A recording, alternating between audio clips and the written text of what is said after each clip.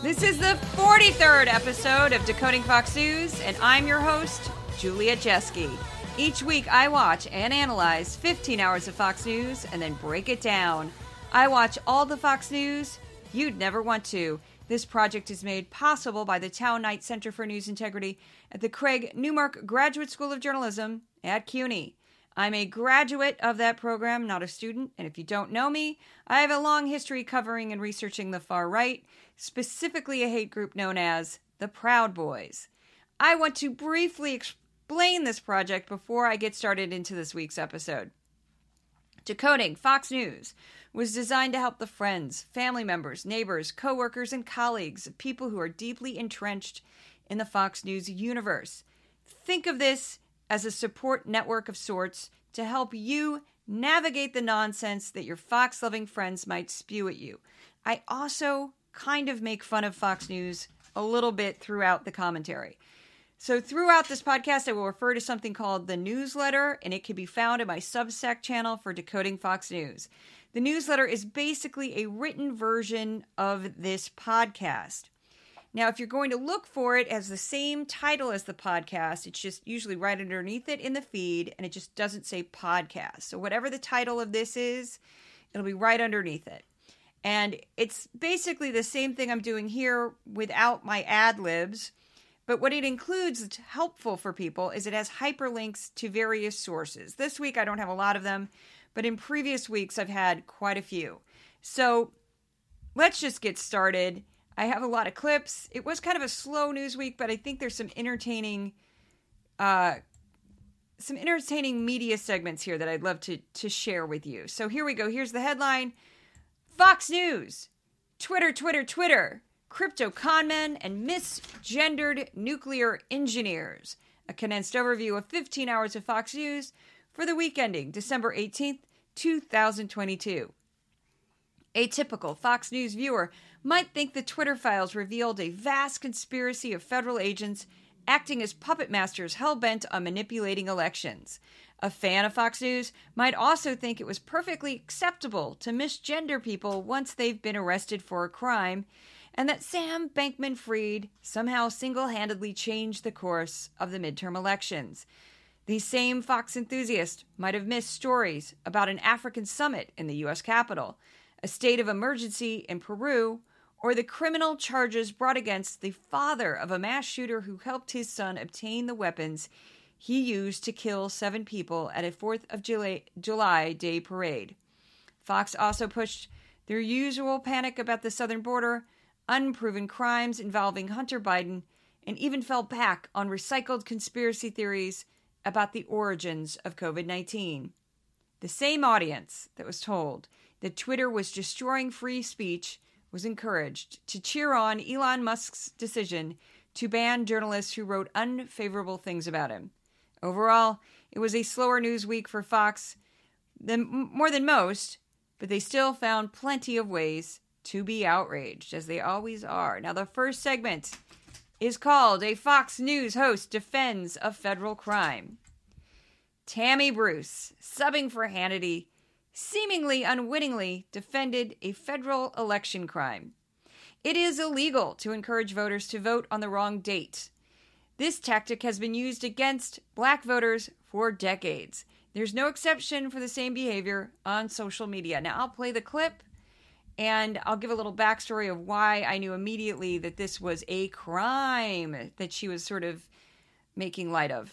Just hours ago, in all seriousness, you guys, a new batch was published by journalist Matt Taibbi. Now, irrefutable proof that your government was directing Twitter to censor Americans. According to Taibbi, quote, Twitter's contact with the FBI was constant and pervasive, as if it were a subsidiary. Between January 2020 and November 2022, there were over 150 emails between the FBI and former Twitter Trust and Safety Chief Yoel Roth. Taibbi continued. A surprisingly high number are requests by the FBI for Twitter to take action on election misinformation, even involving joke tweets from low follower accounts. For example, many of these tweets look like this. No likes, no comments, no retweets, just a message telling Democrats to vote on Wednesday, a day after the election. Ha ha ha. Apparently, the federal government believed that joke tweets like this were a threat to democracy, big tech to censor speech they did not like, including jokes and satire. Meh.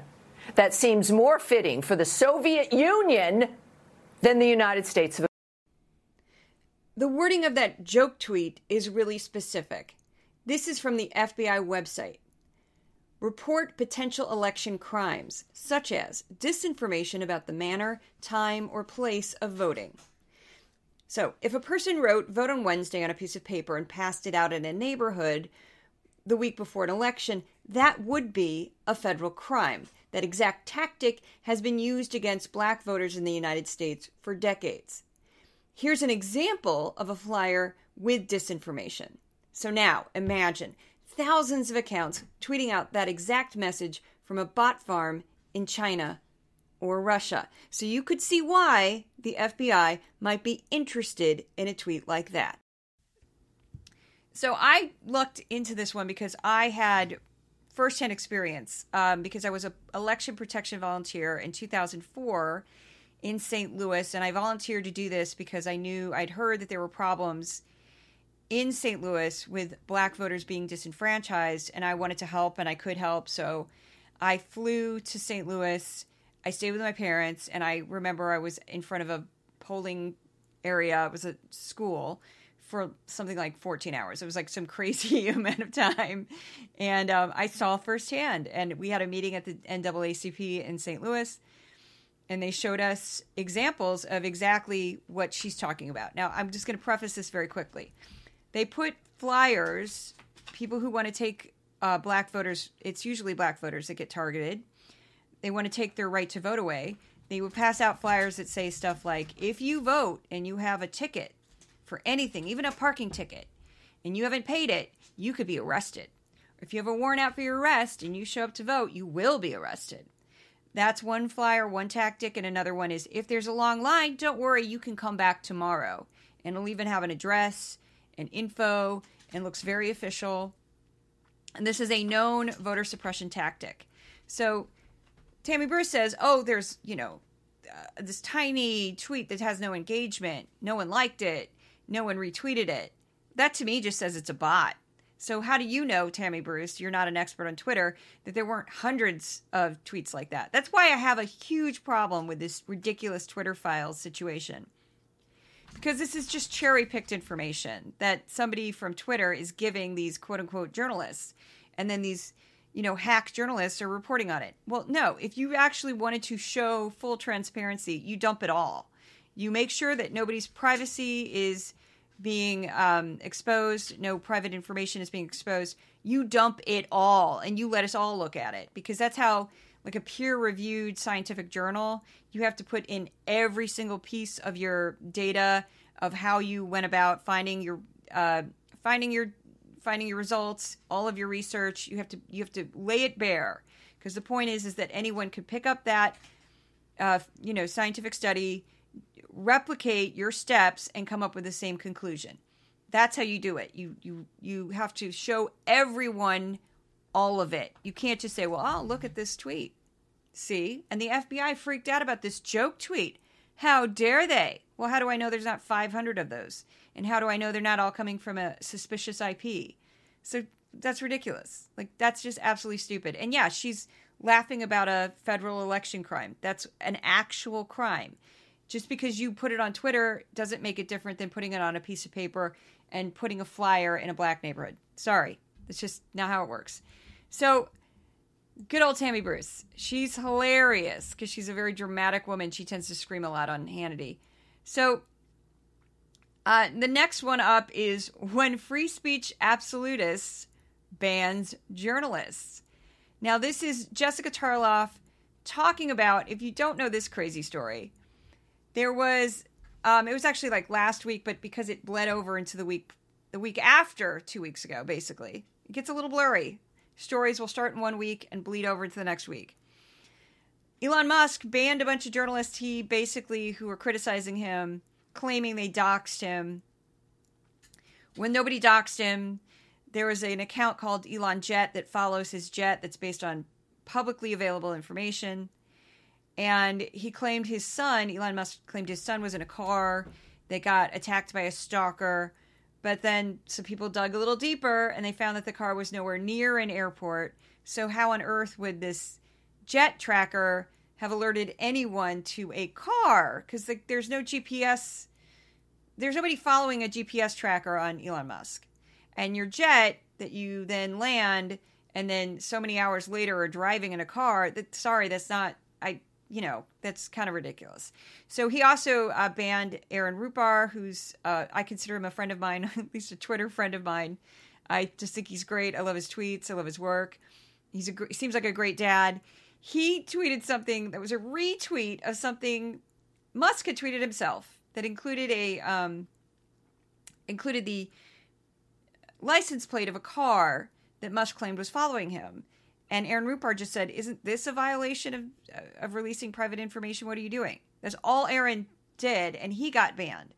So they're kind of talking about this on The Five, and this is Jessica Tarloff, the lone liberal on The Five, and she's the best liberal on The Five, in my humble opinion.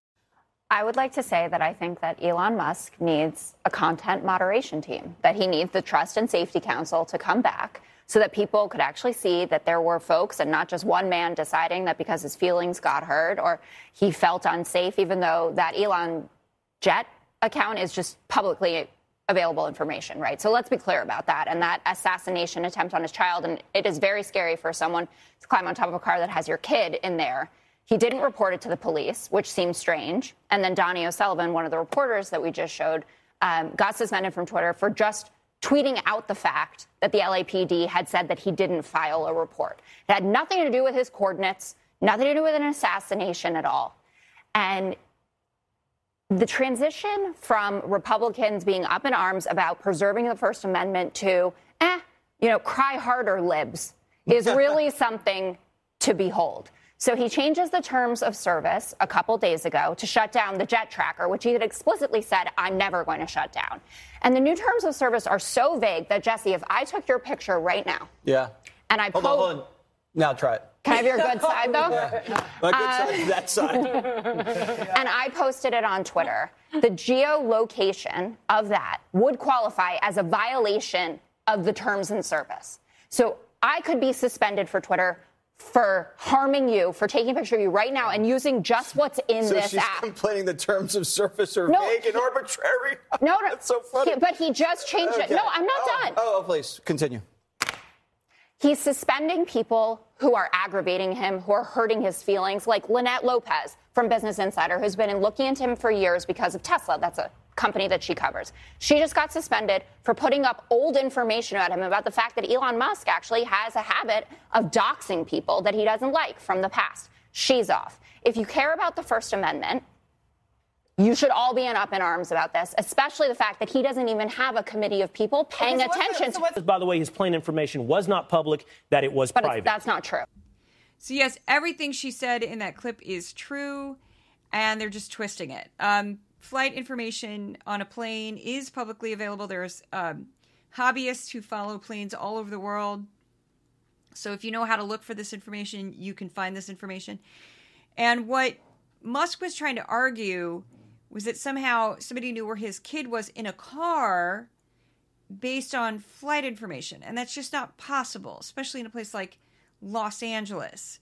So let's say your flight lands at LAX and 2 hours later, someone starts following your kid in a car. I think that person probably found your kid's information, and the person thought the kid was Elon Musk, and Musk didn't call the cops. All of this is true.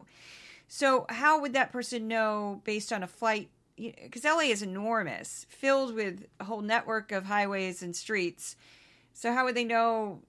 They got to find out somewhere else, somehow in another way. And if they're finding out what car you're in, they probably know everything about you, because that's just, they're not getting that from Elon Jet. There's no way. There's just, because it doesn't include anything about a car. There's no GPS. Anyway. So the next section is about, Jesse Waters has been doing this for a minute. He keeps trying to come up with new reasons why the Republicans had a lackluster showing in the last midterm. So he's tried to put the blame on one man, Sam Bankman-Fried, the former CEO of FTX, a now bankrupt cryptocurrency exchange. Bankman-Fried has been charged with a number of financial crimes for basically stealing his clients' money.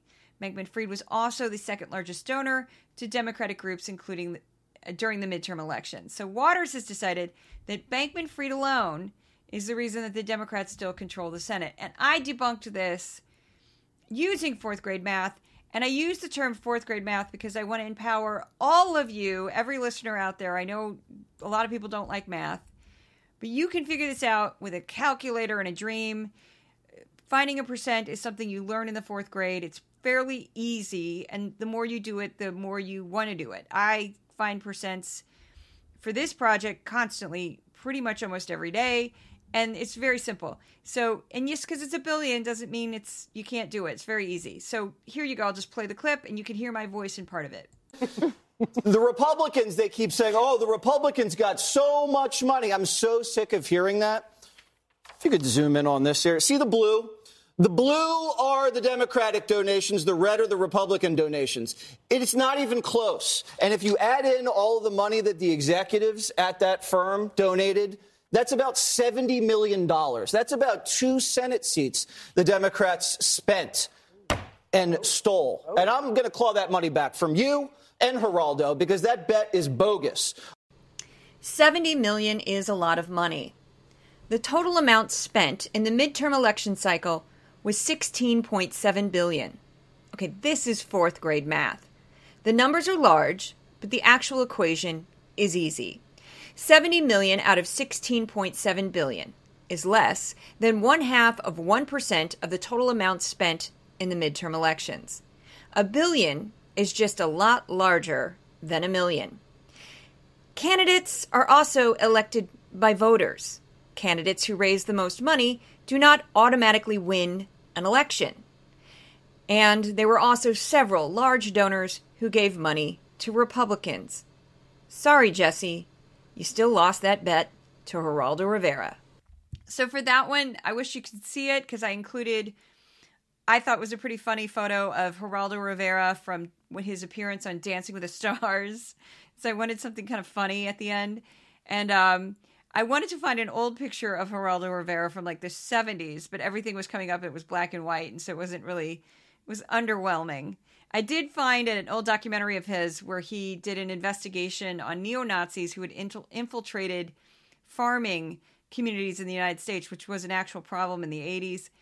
And he was in this like short film, I guess, and it was just very funny to see young Geraldo Rivera because his pants were really tight. That's all I have to say. Very tight pants, very big hair, very feathered, very layered hair, very gorgeous, very Geraldo Rivera. He was a presence, let me tell you.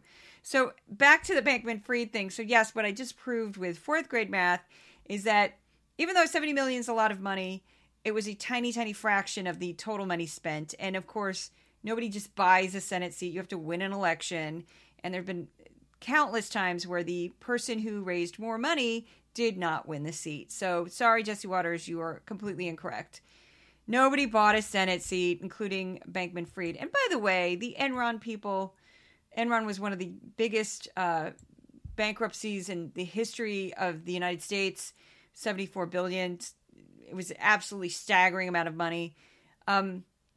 They were all Republicans. They were very tightly connected to the George W. Bush administration. So here we go. Now, this next clip, it was a lot of Twitter last week. There's just a lot of clips about Twitter. And I don't include the border stuff because the border crisis, when Fox talks about it, is just incredibly depressing and awful. And it's hard to clip it. It just, even in any context, you just kind of go, this is awful. Like, there's no humor to it. There's no angle to it. It's just awful. Because it's just people trying to cross the border, desperate people trying to cross the border. And it's just, it's not great. And we do have a crisis. I'm not going to take that away from them. But Fox majorly blows it out of proportion and acts like these people are invading. And it's just, I don't want to add to the pile of xenophobia. So it's just, it's not easy to clip it. So next up, we have a clip of the good folks at Fox and Friends basically openly doing a commercial for the new Twitter and their new favorite person, Elon Musk. Twitter, just the way Elon wanted. Yeah, Kevin, what about the blue check marks? Those are going away, right? You're going to have to pay for them? Yep, you're going to have to pay for those, and there's going to be different types of check marks. And I think there are a lot of people out there, frankly, Ainsley, who feel like, all right, I'm willing to pony up for it if it makes it different, and I'm verified. That's something that's probably got some value attached to it. That's right. All right, Kevin, thank you very much. You pay a little bit more if you don't want all the ads on there? I think $11 is for Apple or iOS users, $8 for regular Android users. I think at this point, the question of whether or not you pay for your blue check mark is less about what it might offer you and more, at this point, whether or not we can financially support the concept of free speech on social media. It's the one platform right now at least willing to expose the censorship regime that it had in the past. But don't think it's alone. YouTube, Google, Facebook, all are right now operating under similar ideologies. I don't know about you, but that conversation did not remotely sound spontaneous or authentic. Because, Ainsley Earhardt is like, well, I think if you get this this paid service, you see less ads, right? And then Will Cain is like, well, I think it's $11 for Apple or iOS users and $8 for regular Android users. And then he goes into this patriotic, don't just do it for Twitter, do it for America and free speech. Because I know when I'm talking with my friends, the phrase iOS users just rolls right off the tongue. Hey, are you an iOS user? I know I am. I have Apple because I'm an iOS user. How about you? You have an Android there? Well, that'll be $8 instead of $11 because he's trying to get around the Apple anyway. So, yeah, that was just ridiculous, crazy, blatant shilling, which is, go Fox. This next clip is about Sam Brinton, and I knew when I posted it exactly the stupid comments I would get when I posted it, but I did it anyway. Sam Brinton is gender fluid. Sam uses they, them as their pronouns. This can be a little unusual if you're not used to doing it, but get used to it. It's not that big of a deal to just say they, them.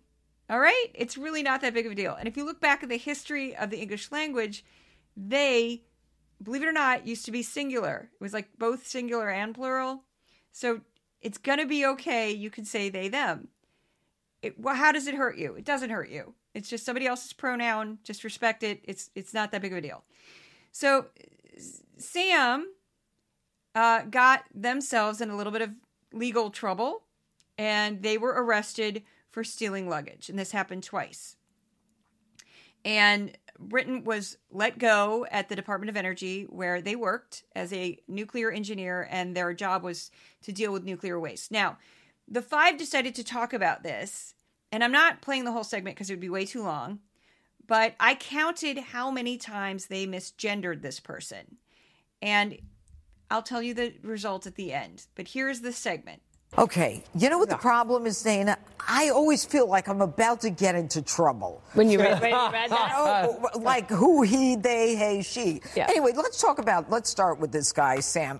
He's out with this they. Yes, Sam they. Brinton. I'm right? going to We don't have to play that game. No. We don't? He's a criminal. He. Okay, well, he's got to be This guy, Sammy Sticky Fingers, he wasn't just any transgender. He was the sexual pioneer of transgender. You Google him, which I assume they did before hiring him.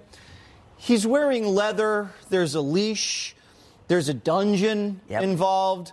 I wouldn't call it deviancy. I wouldn't call it perversion. Let's just say he's sexually adventurous. And when you are in that world that he's in, and he's deep, you can be blackmailed. Easily blackmailed. Jesse, I'm going to challenge you.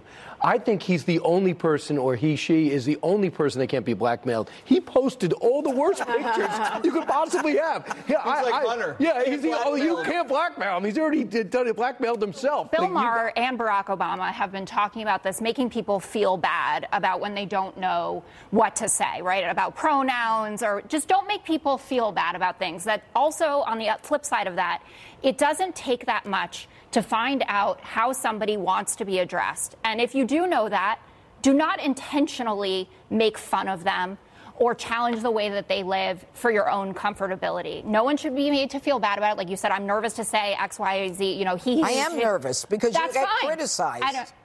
I said no one should be made to feel bad if they're making a genuine effort to treat people with respect and dignity. Okay, how about this? Okay. I identify as a doctor.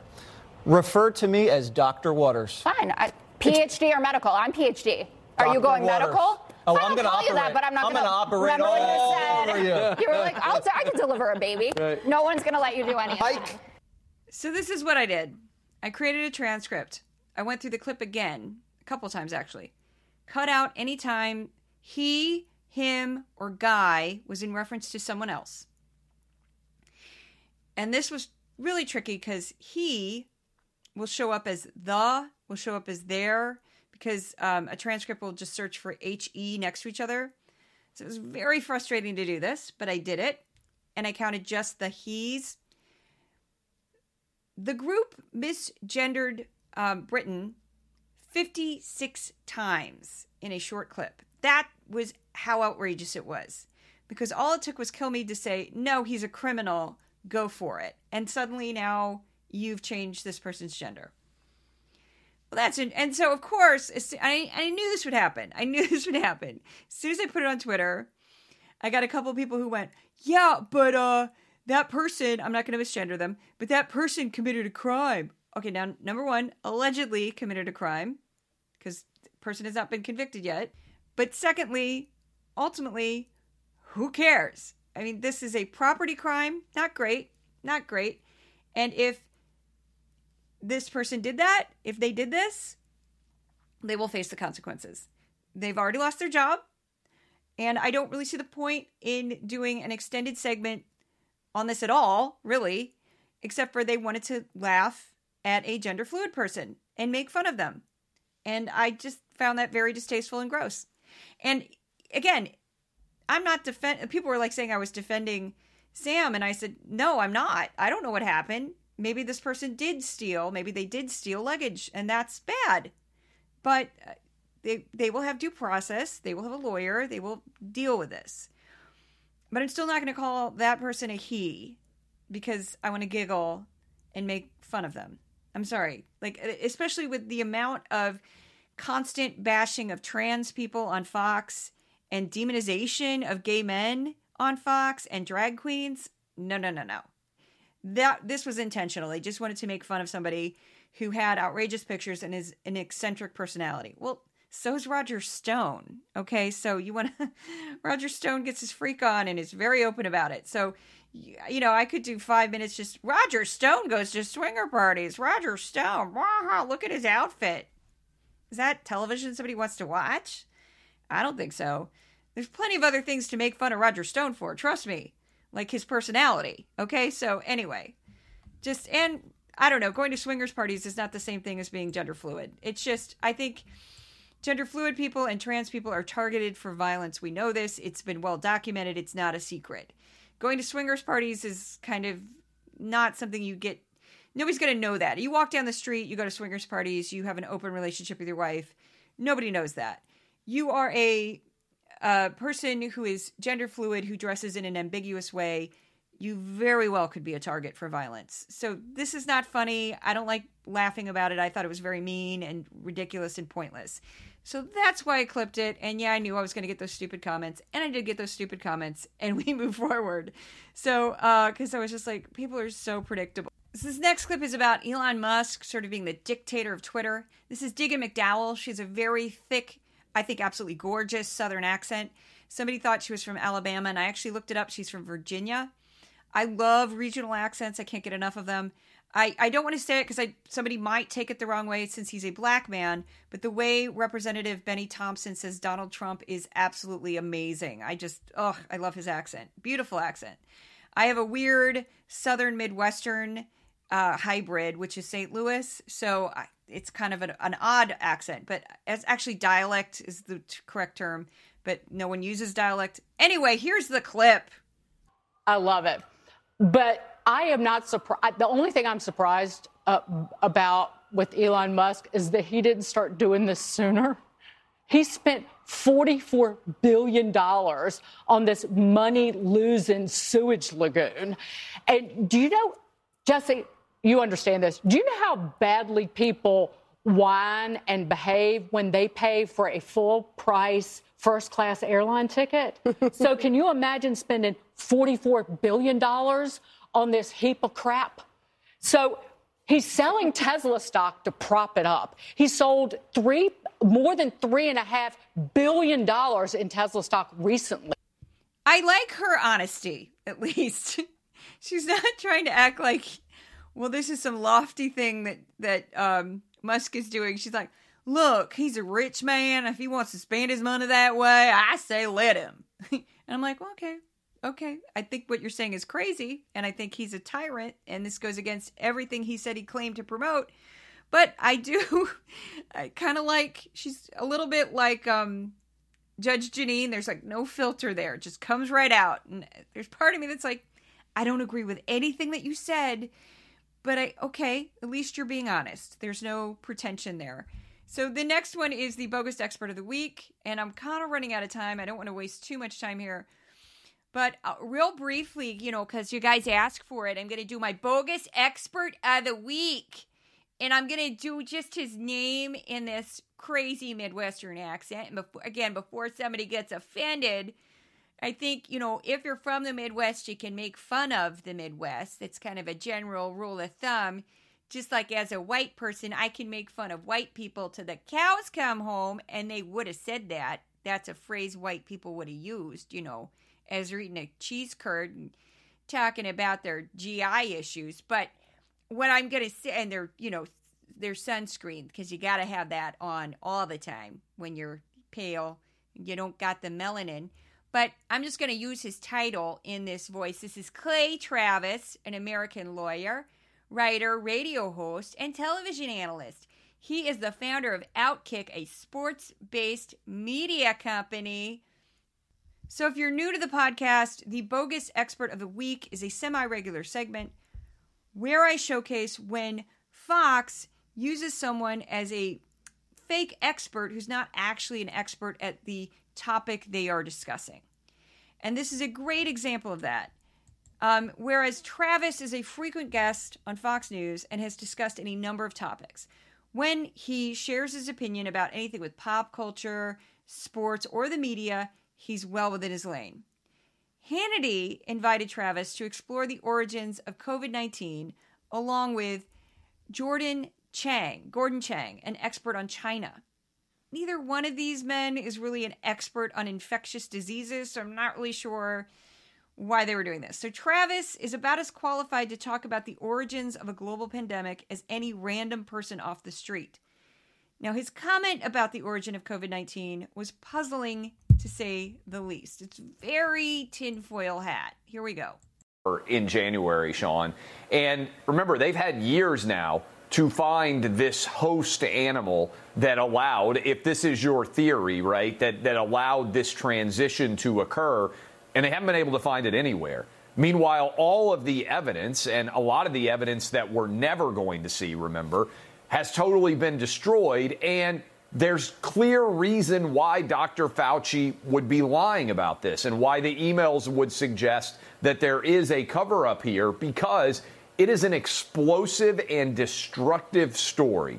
If our American taxpayer dollars were being used, as I think Gordon thinks and I think and you, Sean, and many people out there watching us right now believe, that it was American taxpayer dollars that unleashed COVID up on the world through Chinese research when this escaped from a Chinese lab. And the fact that the Chinese immediately covered it up, the fact that Dr. Fauci and his allies inside of NIH also worked to help to cover this up. So he's using a lot of declarative sentences there, statements that are basically like, I know this is definitely true, we definitely need to do this, we need to find the animal. He has no idea what he's talking about. He's regurgitating things he's read on other websites or articles that he's read, probably from far right-wing sources that have all these crazy conspiracies about COVID-19. He has no idea what he's talking about. He couldn't back any of that up. He's not a scientist. He's not an infectious disease expert. This is just nonsense. Absolute nonsense.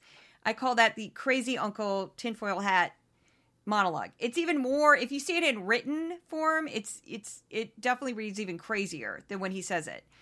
So next section is the toughest section I do every single week. This takes the longest amount of time for the podcast, believe it or not, which is stories Fox News ignored. Every week I compare 15 hours of Fox News to 5 hours of the PBS NewsHour.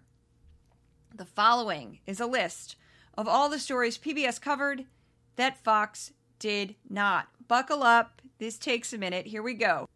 The U.S. government is still sending out free COVID-19 tests. Every household is eligible for 4 at-home tests. I read that and I signed up for it immediately.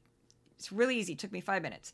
5 Louisiana police officers were charged in the 2019 death of a black motorist, Ronald Green. Police initially told Green's family that he drove off the road and hit a tree, but police body cam footage later revealed officers repeatedly stunned and punched Green and then dragged him off to lay face first in the dirt for 9 minutes before he died.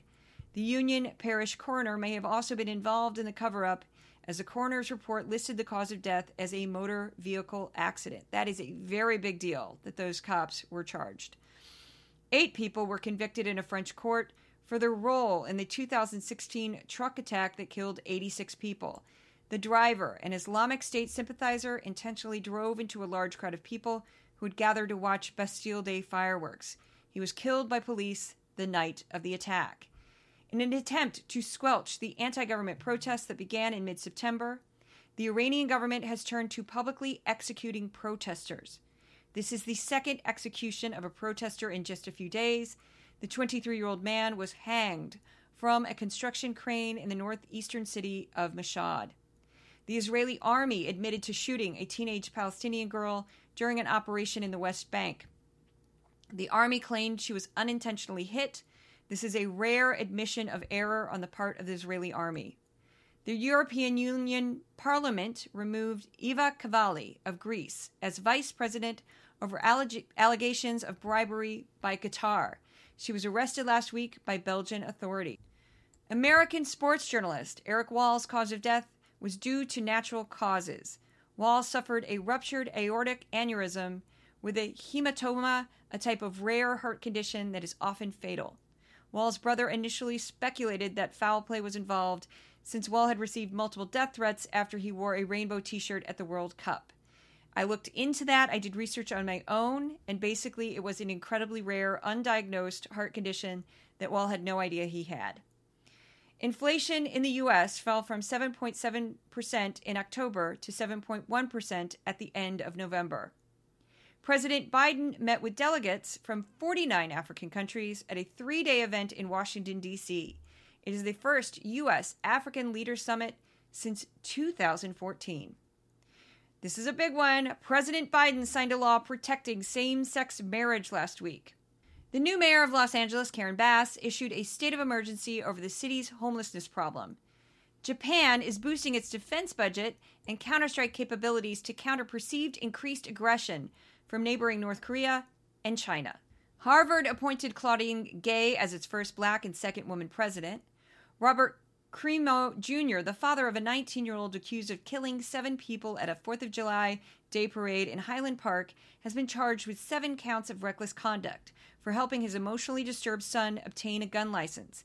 His son, Robert Crimo III, had a long history of erratic and violent behavior. In the past week, Peru issued a state of emergency after political protest in support of ousted President Pedro Castillo turned violent. Castillo has since been imprisoned for 18 months on charges of rebellion.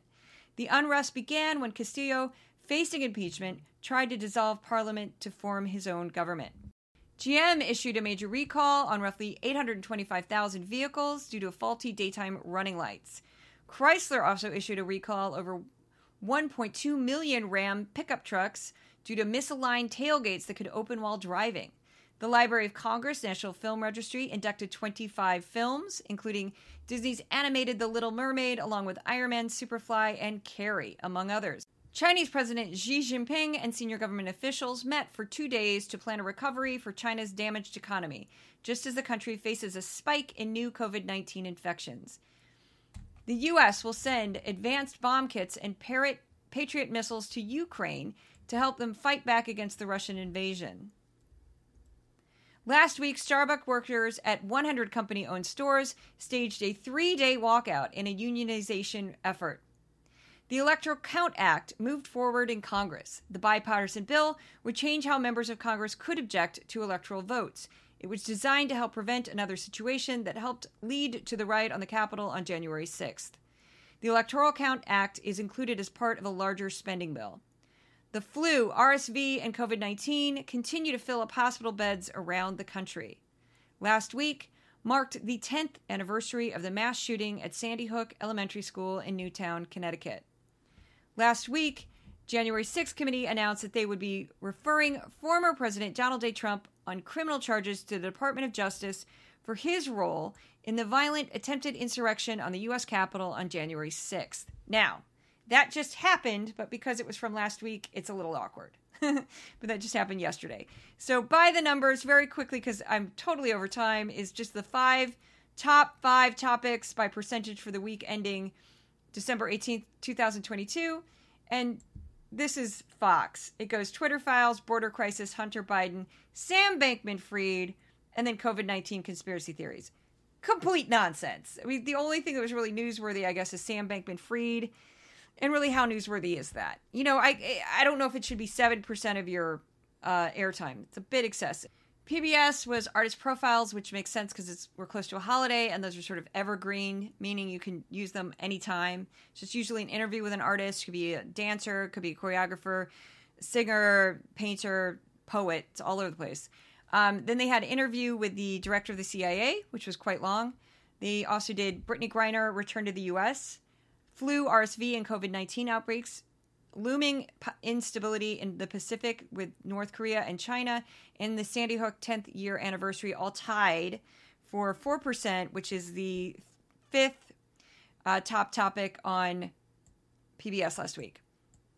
So the words used on Fox for the week ending December 18th, 2022 were kind of predictable and boring. The only thing that was funny was that Fetterman is becoming the new AOC. Now, AOC got 20 mentions last week, and Fetterman got only 11, but why the heck are they even talking about him? He's senator-elect. He hasn't even assumed office yet.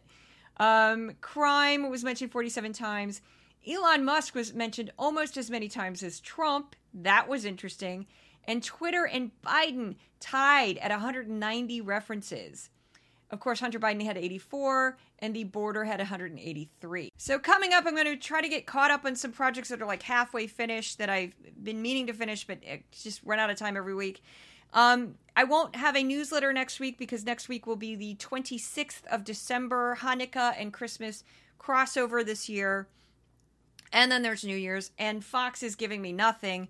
When they get around a holiday, they do a lot of recycled shows, clip shows, viewer mail. It's just nonsense. So there's nothing to really pull from. So I'm going to take a week off, but I'm going to still be working on the project in my own way because I never stop working. And there is a Patreon if you want to support this project. Patreon at Decoding Fox News. And the grant is ending in mid-February. However, I do want to keep this project going. I'm not sure how I'm going to do that. I might work freelance as just a video editor or something where they don't care that I'm doing something political on the side or they view this as political. Some media companies would see me as very, very partisan and not hire me based on my background and based on this project, and I understand that. I knew that risk when I took this job. I do think that Decoding Fox News has a future. I do think that it could become commercially viable because it's a micro budget. It's a tiny overhead. And that seems to be sadly or good, depending on how you look at it, the future of media, as these big legacy companies cannot keep it going because it's just so expensive and there's so much competition. These little tiny micro projects are the ones surviving. So I might turn into that, or I might work for a huge legacy media company. Who knows? But thank you so much for listening.